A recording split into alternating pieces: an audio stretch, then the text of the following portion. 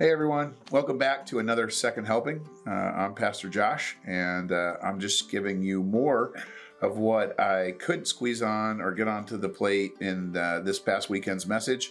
A few side notes. One of the points that I made in this past weekend's message was that Nehemiah had to count the cost before he could begin rallying the people to build the wall. Hence his whole survey time of going out and seeing what was broken down. And the Bible speaks to this same idea of counting the cost. And I read to our congregation from Luke chapter 14. Jesus has challenged his followers to take up their cross and follow after him. To become real disciples means to self-sacrifice and follow after him. And he says in verse 27 of Luke 14, "If you do not carry your own cross and follow me, you cannot be my disciple." And then he says in verse 28, though, but don't begin that whole idea. Don't begin carrying your cross until you count the cost. And then he uses the example, who would begin construction of a building without first calculating the cost to see if there's enough money to finish that building?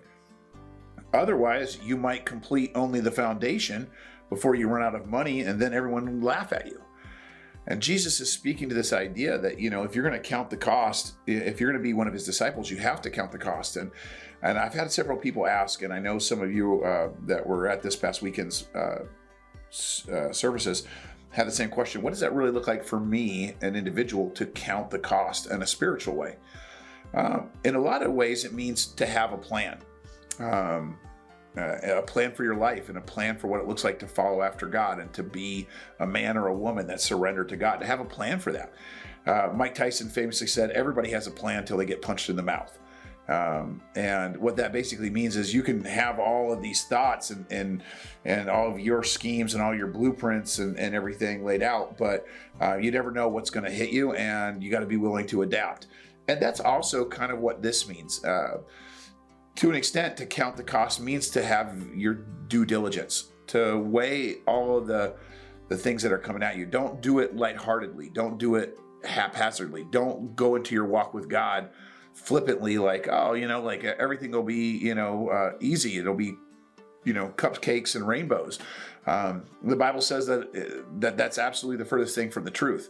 Now, there's false preachers out there, and there's false teachers that proclaim like a prosperity gospel, that if you just love you some Jesus, you'll be healthy, wealthy, and wise. Well, that's not guaranteed in the Bible. Jesus actually says that hard times are coming, and that we should expect that.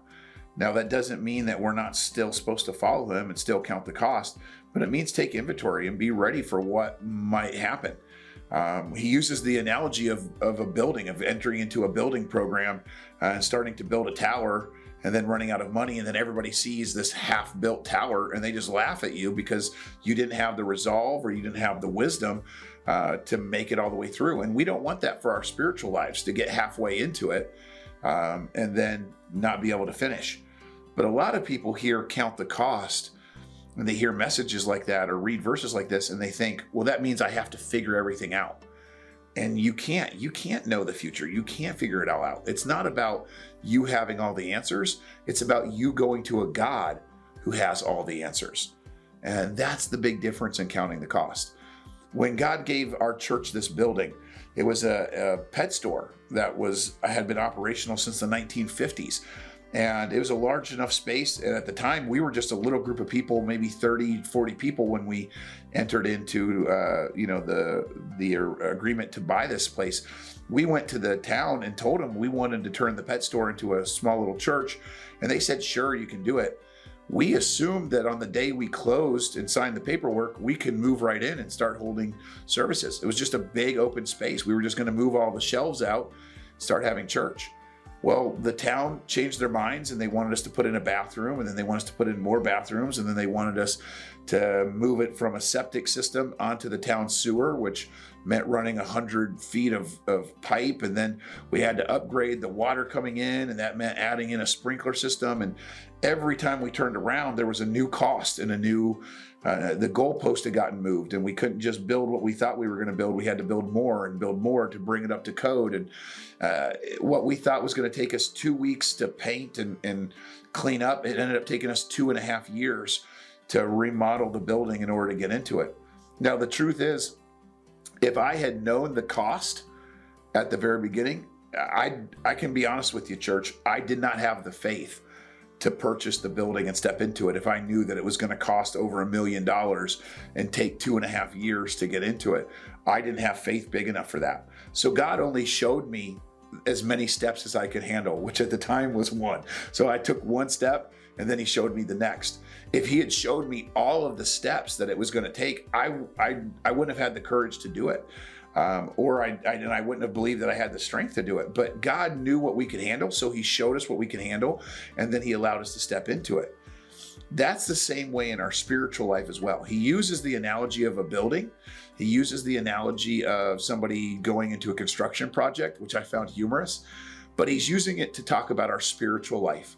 You need to count the cost. That doesn't mean that you know everything that's coming. It doesn't mean that you're going to have all the answers. It means that you've weighed it out and you know what's most important. What was most important for us starting a church was that we said yes to whatever God put in front of us, and we knew we needed a space to meet. And God gave us a space to meet, and so we said yes and we stepped into it. And we just had to keep going forward, even though it meant 2.5 years of remodeling. The same way works in our spiritual life. The Bible says in Mark chapter 8, verse 36, "What does it profit a man to gain the whole world but forfeit his soul?"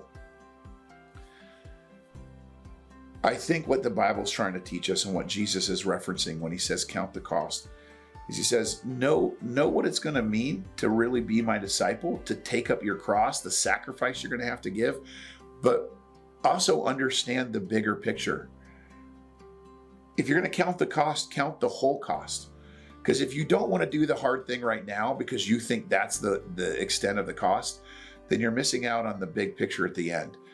Yes, this life is going to be hard. And yes, there's going to be trials and struggles. But in the end, we get a home in heaven and we get rewards for following after God. And the cost for not doing that, man, I could say, I don't want to do the hard stuff and follow God. I want to live for myself right now. I want to party it up. I want to feed my flesh. I want to give in to all the things that this world offers. I want to build my castle and not care about God's kingdom. But I have to count that cost too. And that cost, as Mark 8:36 says, I might gain the entire world, but I lose my soul. I lose the kingdom. And the kingdom's eternal. What this world offers, it's really temporary. I think a lot of us are pursuing the world because we think the kingdom costs too much. And that's a trick from Satan, because our pursuit right now is actually costing us the most valuable thing, which is our walk with God and the eternal prize of pleasing him. Solomon says it best in Ecclesiastes chapter 2. He says, "Then I considered all that my hands had done, all the toil that I had expended in doing it. And behold, it was all vanity and striving after a wind, like grasping at the air.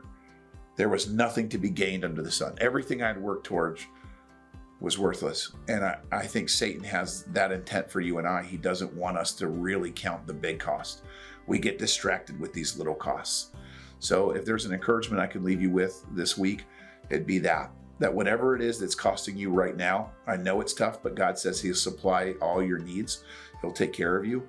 And he promises you that the end result is not just your soul, but it's growing something in the kingdom that lasts forever. So count that cost. And I pray that you'll live up to what it is that God's calling you to be. You be the man or the woman that God designed you to be, and you won't regret that. I love you guys. God bless. I hope I'll catch you next week.